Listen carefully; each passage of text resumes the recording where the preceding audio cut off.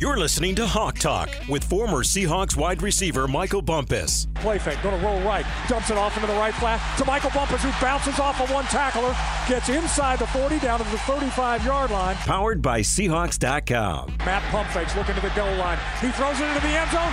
Touchdown Seahawks! It's Michael Bumpus with a diving catch in the end zone. A 10-yard touchdown reception for Bumpus, and the kid out of Washington State has found himself a place on this team. Now, here's your host, NASA Chobe. Well, it has been interesting. It's been an interesting time here at the Virginia Mason Athletic Center over the last couple weeks. Last time me and Bump had a chance to speak with all y'all, the Seahawks were hoping to get into the playoffs and hoping to get some help from the Chicago Bears. Unfortunately, that did not happen. The Bears did not beat the Packers. The Seahawks beat the Cardinals. That wasn't enough. The Seahawks did miss the playoffs at 9-8. And unfortunately, since then, the Seahawks announced head coach Pete Carroll will be moving on from head coach to an advisory role with the club. And, just the gravity of that moment and Pete not being here anymore. As someone who's worked here for 8 years and been a Seahawks fan my whole life and just been being around Pete, it was pretty shocking, Bump. It was I was pretty floored thinking about it. It hit me pretty hard, and you were on the air when this happened. So take me through you hearing the news for the first time. We got to break it. I was in the middle of a segment, and our producer gets into Stacey Ross's ear, and I see her face, and I go, "Oh, there's some breaking news. It's that time of the year. Let's see what goes down." And she goes, "Pete Carroll is out as the head coach of the Seattle Seahawks." And one of our other producers, Mike Lefkoe, took a screenshot of my face during that time. You would thought I saw a ghost. I'm like, this has to be a joke. This is not real. My whole football existence, Pete Carroll has either been a assistant coach or a head coach somewhere, whether it be college or the NFL. So now it was shocking, man. I did not expect it. And there was a lot I had to digest and react to immediately. And that was the toughest part because he deserves time for that news to marinate and for people to articulate exactly what they're feeling in that moment. So, yeah, it was rough, man. I wasn't expecting it. But, man, appreciate Pete for everything he's done. I'm happy it was you and not me because I don't think I would have been able to say anything on the mic because I would have just been that floored. And it was just, again, when you're someone who's been around as long as Pete has, let's just give you some stats for all the people that know how successful Pete was during his time in Seattle. During his 14-year run as head coach, he was 147, 98-1, 5 division titles, 2 Super Bowl appearances, Super Bowl 48 champion is all you know, went to the playoffs 10 out of 14 seasons, and had winning seasons in 11 of those 14s. And then you want to go overall, 181 and 131, tied for 13th in NFL history with 181 combined wins, 39 head coach in NFL history with 100 regular season wins, 22nd head coach to reach 150 regular season wins, and 15th head coach to reach 175. So that's elite company, obviously. And one of the things I think about too, Bump, is during that time, those 14 years, every other team in the NFC West has been good, really bad, good, and really bad again. I'm talking winning 6 or less games. Every team in the division has had that up and down, up and down, up and down in that same time. And while the worst season Pete Carroll had was 7-9. And then I guess technically once we went to 17 games, 7-10 and 21, but that was the year Russell Wilson broke his thumb.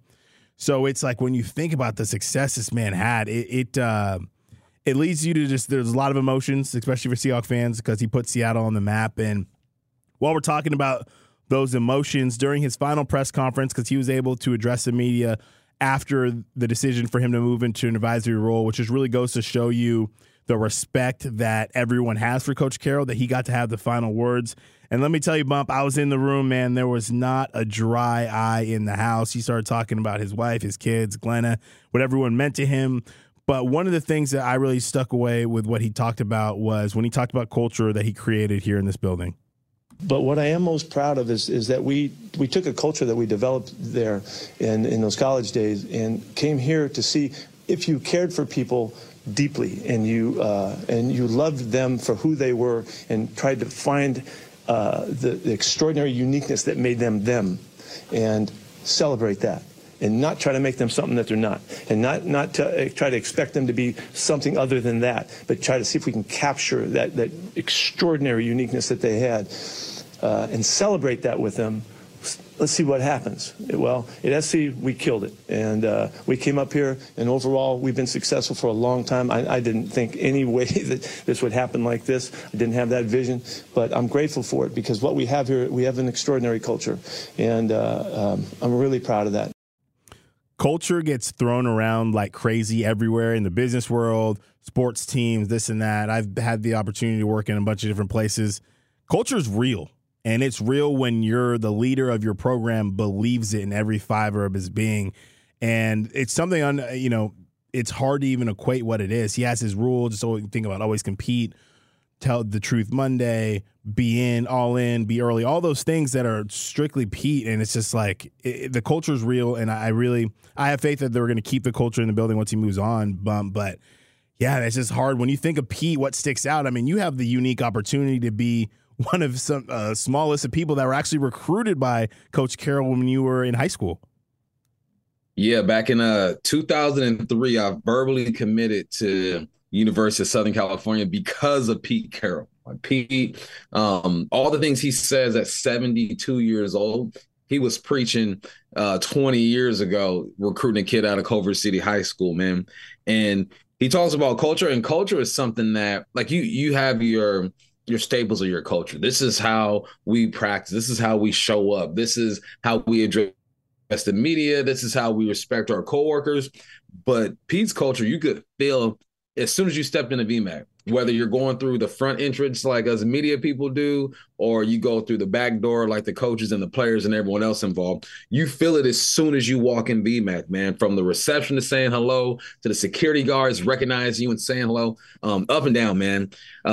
So when I think about Pete, I think about a person who recognizes people for who they are, one of the hardest workers I've been around, and a person that approaches every day the same way. Win, lose, or draw. We sit in this media room that's next to the team meeting room, and no matter what, they could have lost I could have got blown out by the Baltimore Ravens. You show up on a Thursday, the days that I showed up, there's still the same energy, the same focus, and the same grind.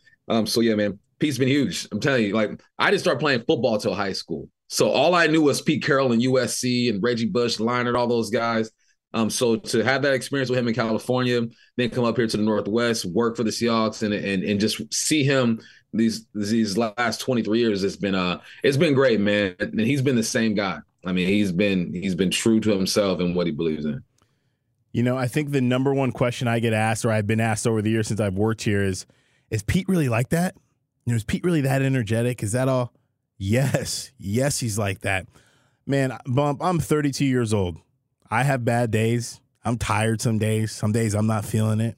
Some days it might show. I try not to show the body language, whatnot. You would never know if Pete had a bad day because I don't think he's ever had one. I mean, the way he carries himself, the energy, running sprints at practice, all the stuff that people see, and I got to experience the stuff people didn't get to see because he was always that person all the time. I was a nobody when I took over this job, essentially, in terms of my professional experience. And over the last 8 years, just having a chance to see how he moved, how he operated, how he treated people, how he treated me specifically, setting up interviews, doing all the things that he didn't have to do, taking time, asking about my day, knowing my name, all these things. And you just don't ever take it for granted. So it's a really sad, bittersweet for me because he did so much for me personally, everyone in this building, all the players. You think of a guy like Geno Smith, man, to have the belief from a guy like Pete Carroll that restarted his career. You know what I mean? Like there's probably a gazillion people I go down the list. Richard Sherman, KJ Wright, all the Doug Baldwin, all the people that he helped find. Obviously, John Schneider has been a part of that the entire way, so we'll get to him. But I just it was a bittersweet day. We just wanted to make sure that we gave Pete his flowers because he meant a lot to this region. When you think of Seahawks football, Pete Carroll is one of the people you think of. So just wanted to give our flowers to Coach. We appreciate everything you've done for this team, this organization, this city, this region. You'll be remembered forever pretty soon here. Whatever happens, we know you'll be putting up in the Ring of Honor and all that. And then eventually, obviously, Cooperstown, or Hall of Fame, not Cooperstown, but Canton, Ohio. For that, Got my sports crossed a little bit. And then let's just jump over a little bit because more news has come out. John Schneider addressed the media, essentially, a couple days ago for the first time kind of solo as he kind of moves into a different role. He's still obviously the general manager, but now the football staff and everything is kind of fallen under his leadership. But he spoke this week about how blessed it was to have the relationship he had with Pete Carroll.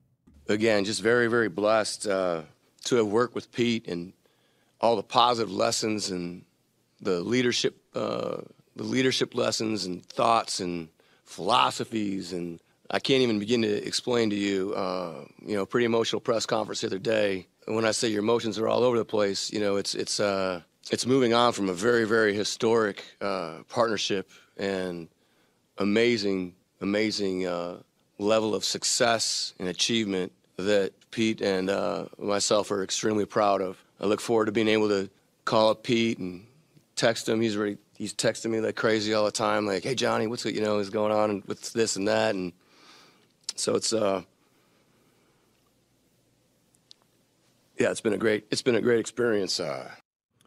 You can hear him at the end kind of getting emotional because they had a relationship that is so unique. 15 years, really calendar years, of them being together, making every single decision together, all the ups, all the downs.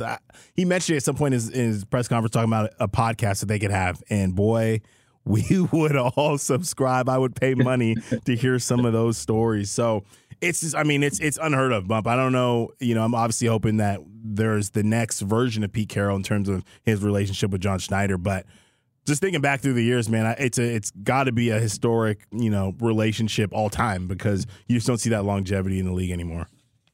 Nah, 14 years in the league, in one place with that partnership, that has to have been awesome, man. And I'm like you said, it's bittersweet because Pete's gone and we knew this day was going to come eventually, him not being the head coach anymore. But now I'm excited for John. All right, John. This is you. You can take all those lessons, all those moments you had with Pete, and you get to make this yours. Well, I know Jody's going to be involved as well, but I'm sure their friendship is forever. It's a lifetime type thing. Just that working relationship is now over. So let's see what John can do, man. I'm excited. I'm happy for Pete, man. He gets to be a grandfather and chill for a little bit, and then decide whether he wants to do ball or not.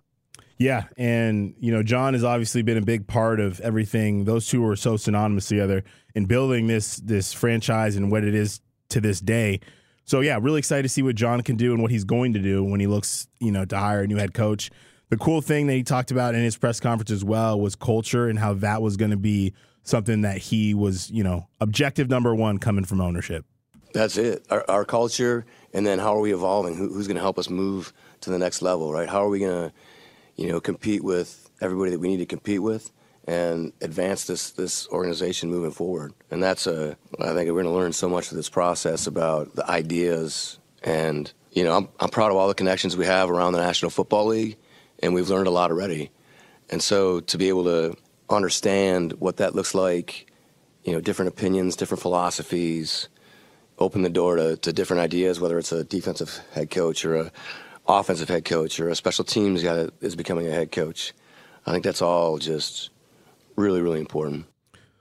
We're not necessarily going to speculate into who this person is going to be because there's a million things and there's a lot of interviews, and John and his staff is going to handle all that. But Bump, knowing what you have in John Schneider and the players you got on this team, what gives you confidence that this team, whoever is in the leadership position as head coach, can take that next step in 2024 and build off the core players that they have on this roster today? Oh, man, because you got some ballers here, man. I know 9-8 fell short. I understand all of that. Disappointing year, but you still got some news. I look at the offense. I go, all right, you're a couple linemen away from really doing this thing. I look at the defense. I go, you're a linebacker, a defensive lineman away, and some guys getting healthy from really doing this thing.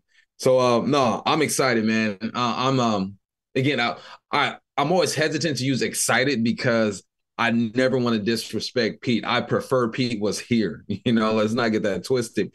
But since this is a new start, I'm just excited to see how whoever comes in takes the foundational pieces and builds off of that. Because there are some ballers here that are going to contribute and help whoever gets this head coaching job. Yeah, it's going to be I'm excited that I'm going to have my popcorn ready whenever that is announced. Obviously, there's rules about when you can interview people and when they can. If they're currently coaching, it's got to be after divisional playoffs. There's all kinds of stuff going on in the football side of things, which I won't speculate on because we're just going to get our popcorn ready like the rest of you 12s and figure out what's going to happen with this search. But I'm definitely excited, looking forward to what this organization is going to become with the new head coach and where they're going to go next year. But before we look ahead to next year and all that stuff, there were a lot of guys that made plays, so we're going to continue giving our flowers when we look at the season-long playmakers. Touchdown, Seahawks! Playmakers.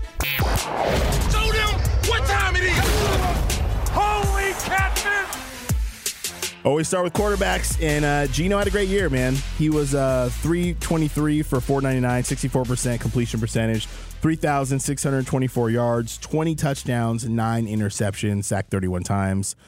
Did have 37 carries for 155 yards and a touchdown, 104 QB rating. Led 5 game-winning drives this season, which was the most in the National Football League. So, saying he can't win a game late, it wasn't clutch, that narrative is completely dead. He's got 15 career game-winning drives and only 66 starts. He did all this missing 2 games. And, yeah, he didn't have the year that he had statistically in 2022. But, he missed a couple games, and he kind of had it flip-flopped. He started really strong last year and struggled a little bit down the stretch. And this year he struggled a little bit early on, but finished really strong down the stretch. So, I like what we have in Geno. He's proven that he can play. He's proven that he can come up clutch when the team needs him. And he's really probably a couple plays away from leading 7 game-winning drives, maybe even 8 for all the games the Seahawks could have won this year. So big ups to Geno Smith. I still think we have our quarterback right now, whether the Seahawks draft one moving forward, but we have our guy right now, and I loved what I saw from Geno this year. Yeah, I agree, man. It wasn't last year's performance, but it was a good enough performance to keep your team competitive and in the playoff hunt to the very last game. And that's all you want, man. Big ups to Geno. We got to shine some light on Ken Walker, man. He missed some games, right? Missed 2 games, but he rushed for 905 yards, 8 touchdowns. He had 29 receptions for 259 yards and 1 touchdown. He was 1 short of a career high in rushing touchdowns. I love Ken Walker and what he brings to this team. If you look at all the teams that are left in the playoffs as of now, most of them have a really good running game, minus the Tampa Bay Buccaneers, the weakest run game in NFL football. Yep. Well, but sometimes you get lucky. But whoever comes in, again, you have a guy who can run the rock. You got your quarterback, you got your running back, and then you got a number 1 receiver too, DK Metcalf, 66 receptions, 1,114 yards, 8 touchdowns on the season. He's all over the Seahawks record, but he has the most receiving yards, receptions, and touchdowns in the first 5 seasons in franchise history. He's 4th in the NFL receiving touchdowns since 2019 with 43. DK also became the 3rd player in NFL history to reach 50 receptions, 900 yards, and 5 touchdowns in each of his first 5 seasons, and he's only missed 1 game. The evolution of DK has been fun to watch, and he's always available. Only missed 1 game. Man stays healthy. Yeah, and if you're a new head coach, you're looking at someone like that, and you're like, yeah, I would like some more at 14 because he's a baller. Right. Another guy in that receiver room that was also balling out this year was Tyler Lockett. 79 receptions, 894 yards, 5 touchdowns on the season. Became the 2nd player in franchise history and the 94th player in NFL history to have 600 receptions. His 49 touchdowns since 2018 are tied for 6th in the NFL.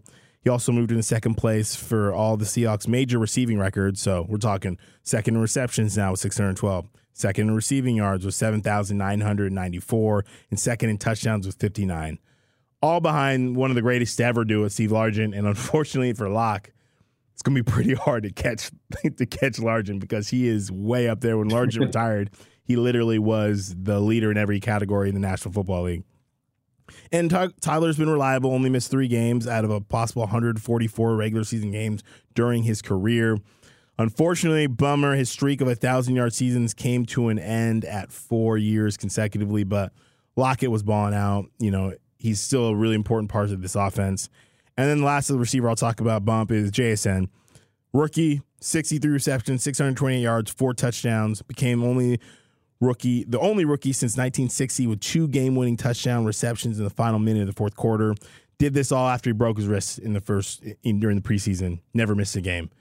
Bump, I know if I told you that you'd have that stat line in his first year, you would say, sign me up for that 3 times. Because with those other guys in the offense and him doing that, we solved our third receiver issue that we've kind of nagged this team for a long time. He's it, and he's going to be a lot more than that. Obviously, we saw the potential, but I'm really excited to see where this receiving core is. Yeah, man, it's looking good, especially with the addition of J.S. and excited for that young man out of Ohio State. The OG Bobby Wagner put together another great season, 183 tackles, 3.5 sacks, 11 TFLs, and 3 passes defended. His 183 tackles are a career high and ties the Seahawks single-season franchise record of 183, set by who? Jordan Brooks just last season. Couldn't even let him have a season. You know, man, a couple seasons of having that record. But Wagner is also second and third on that list when it comes to tackles in the season. By starting the season finale in Arizona, Wagner tied Jeff Bryan for 5th place in franchise history with 167 games started, man. He was a second-team All-Pro, and it was cool to see 54 back in that uniform. Last year, he wore a different color, blue. There was some yellow in it. The numbers were flipped. Yeah. It was like a whole different universe. Now he was back. It was nice to see 5'4" with the green dot doing his thing. Yeah, man. Love to see Bobby. He talked about in his press conference at the end of the year that he intends to keep playing, and we love to see it because 54 is special in our colors. We love to see it.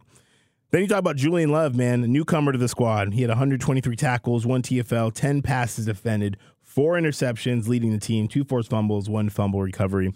Got a Pro Bowl nod for the first time, and set a career high in tackles. And that was really good to see because we didn't know what we were going to get from Jamal Adams in terms of his injury history. So having Julian Love step in and really come on down the stretch and be a player that was relied upon and really a good anchor in the secondary. So love what we saw from Julian Love because my man definitely had a great season, all-time season. So congrats on your new baby, and go enjoy yourself in the Pro Bowl. Yeah, man, first-time Pro Bowler. You love to see it. How about Jordan Brooks, a guy that we didn't expect to see? I didn't expect to see him for a while, but he started the season, man, 123 tackles, 4.5 sacks, 8 tackles for loss, 4 passes defended, 1 interception, and 1 forced fumble. He appeared in 16 games, man, that's nuts. 6 months after tearing his ACL. He also battled back from an ankle injury the last 6 games of the season. This guy's as tough as they come. I know that the linebacker group is in good hands. If they get the deal done, hook my guy up. We'll see what they do with Jordan, but I expect him to be back. I'm glad he got another season to learn under the OG Bobby Wagner. Jordan defied all odds. 6 months after surgery, that's crazy to me, and he still put together a great season. Yeah, JB was it's honestly, it's an act of God, the fact that he was out there as quick as he was. So big ups to JB. And then the rookie should be Defensive Rookie of the Year without question. If you look at the numbers, they can't get us twice. They can't do that to us twice. Right? Come on now. Had to. Reek got robbed last year, but you look at Spoon, man. 79 tackles, 3 sacks, 8 TFLs, 16 passes defended, 1 forced fumble, 97-yard pick six. He did this in 14 games, missed 3 games. His 16 passes defended were still 5th in the entire NFL, okay? And my case for Rookie of the Year is obvious. If we're just talking about rookies especially, because he's good enough to be a Pro Bowler, first of all. So he's probably good enough to be Rookie of the Year. Only rookie to make the Pro Bowl on defense. So Jalen Carter, the other guy that's probably up for this award, okay? Then you have Pro Football's top-graded rookie defender, 600 snaps, PFF's top-graded Seahawks player, finished with 16 passes defended, 8 TFLs, 3 sacks, one of 7 players and only rookie to hit those marks since 1999. I mean, I rest my case. The dude was a baller. He clearly, when Pete Carroll said that he reminded him of Troy Polamalu, the instincts and all that, yeah, that checks out. So give my man what he deserves. He deserves to be Rookie of the Year, and he's going to be a guy that is going to be a superstar in this league. No question about it. Yeah, Spoon. They called him what? Quandre called him Lil Spoon. Hey, he's a Spoon now. He didn't graduate. Yeah, happy for that guy.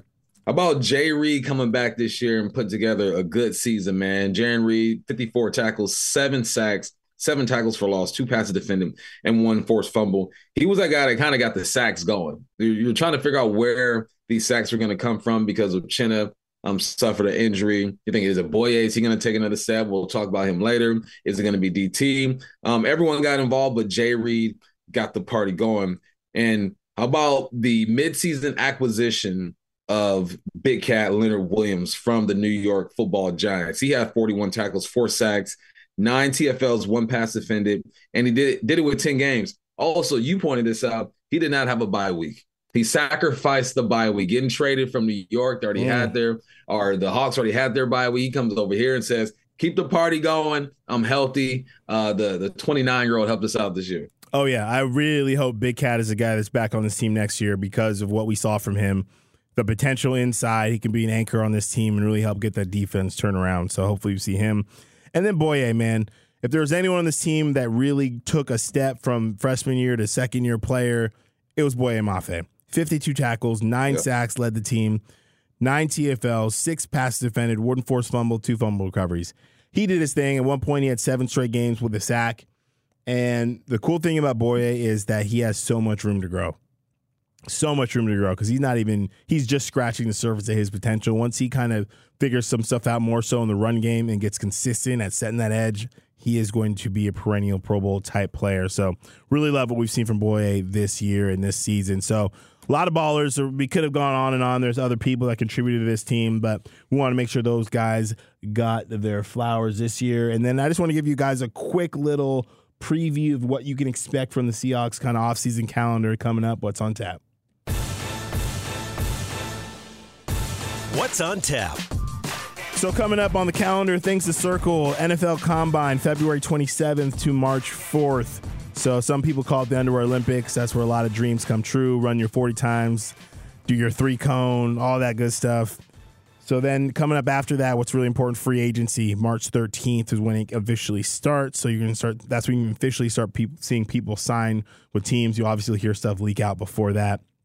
Then teams can get into their offseason programs. NFL Draft, April 25th through the 27th. And then depending on the new head coach's schedule, usually the rookie minicamp is either the week following the draft or the week after the draft.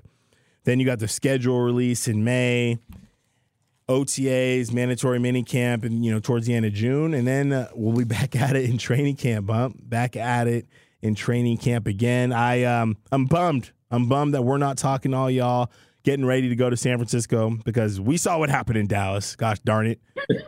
Dang. We saw what happened. That should have been us.